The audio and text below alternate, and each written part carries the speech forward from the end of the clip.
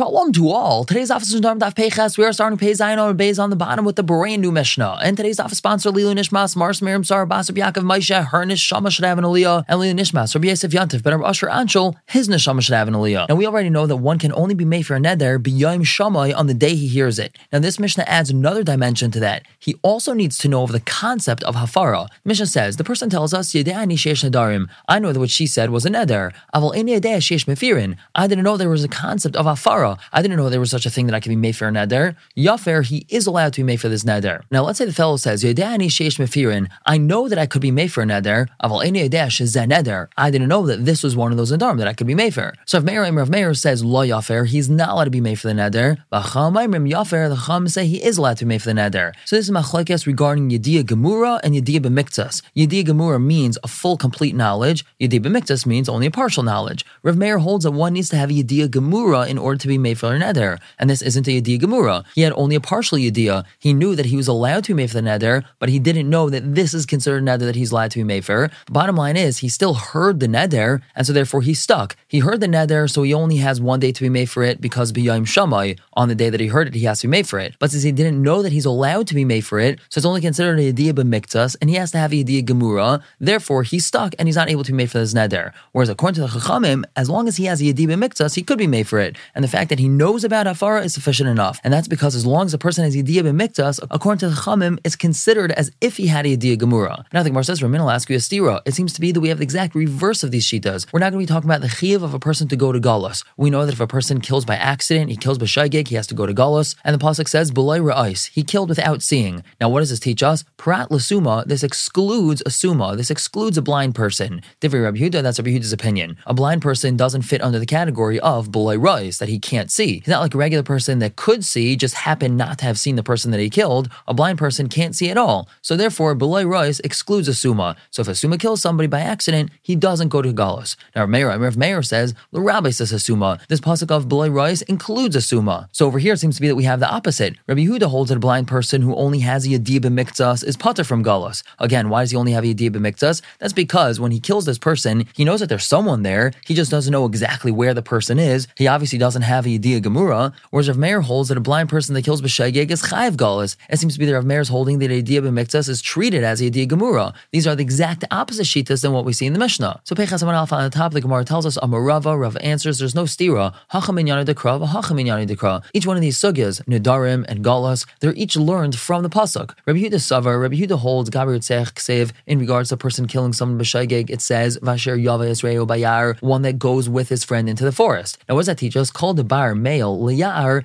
Anyone that's able to go into a forest would be in the category of these psukim. Vesuma nami bar me'el yarhu, a suma, a blind person, could walk into a forest, and so therefore, technically, this pasuk is telling us that if a suma kills b'shaygeg, he would be chayv to go to kalos. Now, v'yamrit, if you're going to say that b'loi rais is l'rabis as a suma, that the pasuk of b'loi rais is including a suma, well, mi'ar nafgalei. We just learned that from the pasuk of ya'ar. Alashma mina b'loi rais prat l'suma. It must be that the pasuk of b'loi rais is excluding a suma. Now, Rav Meir holds, ksiv, it says in the pasuk, bivli das, that he killed without knowledge. And that tells us, called bar meda, someone who's able to know what he's doing. If he kills bivli das without knowledge, so then he's chayv to go to galus. Vesuma lav bar medahu, asuma, a blind person, he can't really be a bar meda. He can't know exactly what he's doing. And v'yamad b'loi ra'is prat l'suma. If you're going to tell me that the pasuk of b'loi ra'is is excluding a suma, b'li das nafgalei, we just learned that out of the pasuk of b'li das. Alashma mina b'loi ra'is l'rabis is a suma. It must be the pasuk of b'loi ra'is is including a suma. So this machlekes between Rabbi Yehuda and Rav Meir in regards to a blind person killing and going to galus is not a contradiction to our Mishnah, because it's simply a discussion of how to understand the psukim. And moving on to a brand new Mishnah. The Mishnah tells us Hamadir Hana Mechasanai. And the proper gear so really should be Hamadir Hana Lechasanai or Hamadir Chasanai Hana Mimenu. The idea is that his son-in-law is not to receive benefit from him. Who writes a loss is Labita Mais, but he wants to give money to his daughter. Problem is, if he gives money to his daughter, it becomes his son-in-law's.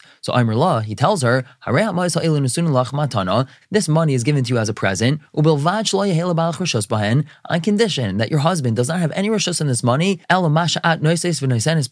over here the word ella would be best translated as on condition that you take it and put it into your mouth. Meaning the father is making two stipulations. Number one, this money is only yours, bilvad, that your husband doesn't have any rights to it. And number two, it's only yours once you buy food and you put that food in your mouth. Now we're going to soon see that our Mishnah is going in Shitas Rav Meir, that whatever a woman is kind of automatically belongs to her husband. Therefore, a father has to make both of these stipulations in order for her to be able to take this money. Now the Gemara says, Amar Rav tells us, Lo shanu elo da amar la. This was only taught if he told her, Ma sha'at noises v'neisanis befich. He has to make the second stipulation as well, that the money's only yours when you buy food and you put it into your mouth. Aval Amar, but if the father said, Ma shetirtzi hasi, whatever you want to do with the money, you could do with it, Kinei yasain baal, the husband is kind of that money. Now Shmuel says, Afilu Amar Ma shetirtzi hasi, even if all the father said was, whatever you want to do with this money, you could do with it, like Kinei yasain baal, the husband is not kind of them. Now Maskeflar Bzera asks on Rav, Pechas on Beis on top, Kaman Azal Hashmaitze de Rav, who is Rav going according to? Rav Meir, he's going like Rav Meir. The Amar Yad Ishak Yad Baila. Rav Meir holds that a woman's hand is like her husband's hand, and the moment you give something to a woman, it automatically belongs to her husband, and therefore he has to use this double stipulation in order for her to be able to take the money without it belonging to the husband. But now Ramini will ask you a stira.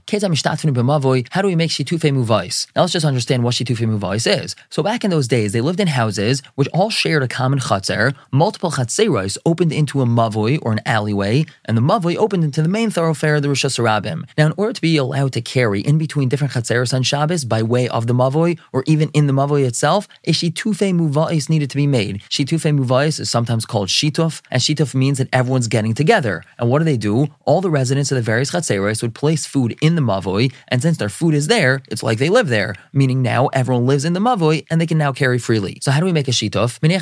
A person could place down a barrel of wine, and he could say, this now belongs to everyone in the mavoi, and he could be mezaka this wine to everyone through his Jewish servant or maidservant, through his son or daughter which are above bar bas mitzvah, or through his wife. Now, if you want to say that anything given to a wife is automatically acquired by her husband, this Eruv never left the reshus of the husband. He's trying to be nice and be mezaka this wine to everyone so they don't have to bother bringing their own food. And he's trying to do that through his wife. But the moment he gives something to his wife, it automatically belongs to him. So how does this work? So Rava answers, there's no problem. Even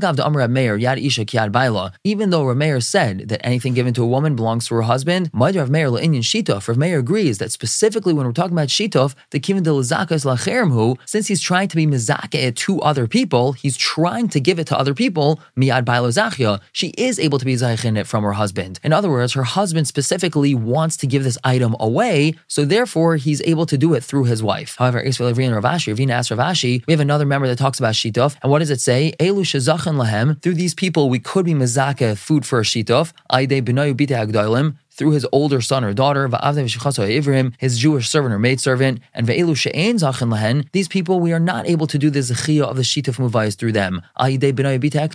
His son or daughter that's under bar bas mitzvah, his non-Jewish servant and maidservant, and his wife. So we see very clearly from here that his wife cannot be the one to be mezakeh in this barrel of wine for everyone. So Rav Ashi says, Masnisin, that Mishnah about shituf that tells us that the woman, this wife, is allowed to be the one to do this zechiyah in this barrel of wine for everyone, that's talking about a particular case. That's talking about where she owns a chatzar in that mavoi. What does that mean, she owns a chatzar? She's able to own a chatzar on her own without her husband having any rishus in that chatzar. The migud is zachil and afsha, since she's able to be zaycha in this wine for herself, because she has to join in this shituf, because she owns her own chatzar, nothing to do with her husband, so zachil achrini, she could also be zaycha in it for somebody else. We're going to stop here for the day, pick up tomorrow with a brand new Mishnah. For now, everyone should have a wonderful day.